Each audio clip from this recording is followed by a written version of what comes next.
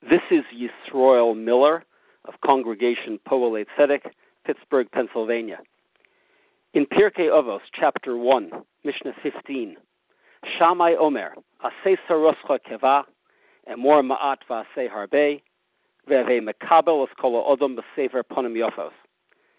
Shammai says, make your Torah study at a fixed time, speak little and do much, and greet every person with a smiling face. Make Torah study at a fixed time.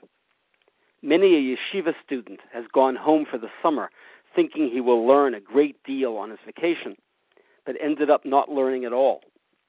The trick, says Shammai, is to have a fixed time. If you learn Torah first thing in the morning, every morning, and it's on your calendar or Palm Pilot, then it becomes part of your routine, and you can stick to it. Speak little and do much.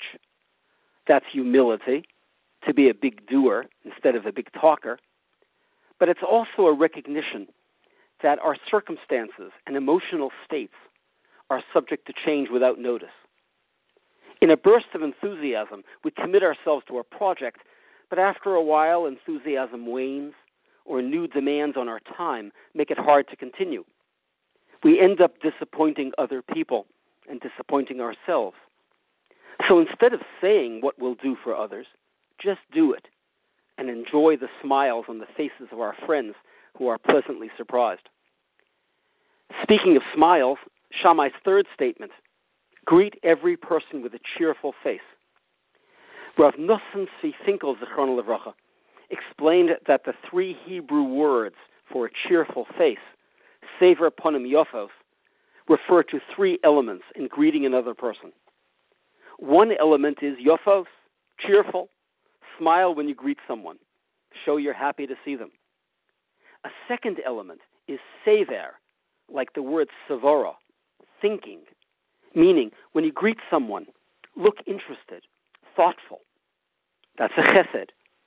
Besides, if you listen intently and let them do most of the talking, you'll get a reputation as a great conversationalist.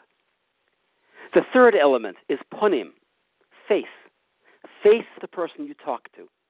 It's painful to speak with someone who is looking around the room. So face the person you greet to show them that at least for this moment, they have your undivided attention. A fixed time for Torah. Speak little and do much, and greet everyone with a cheerful face.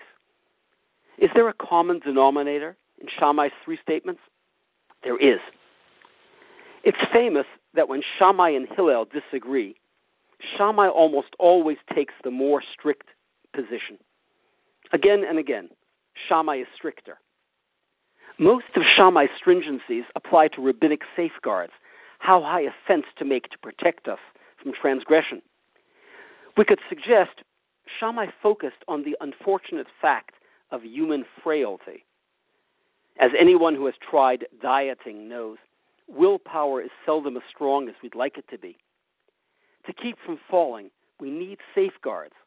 And Hillel and Shammai usually argue on how strong the safeguards should be.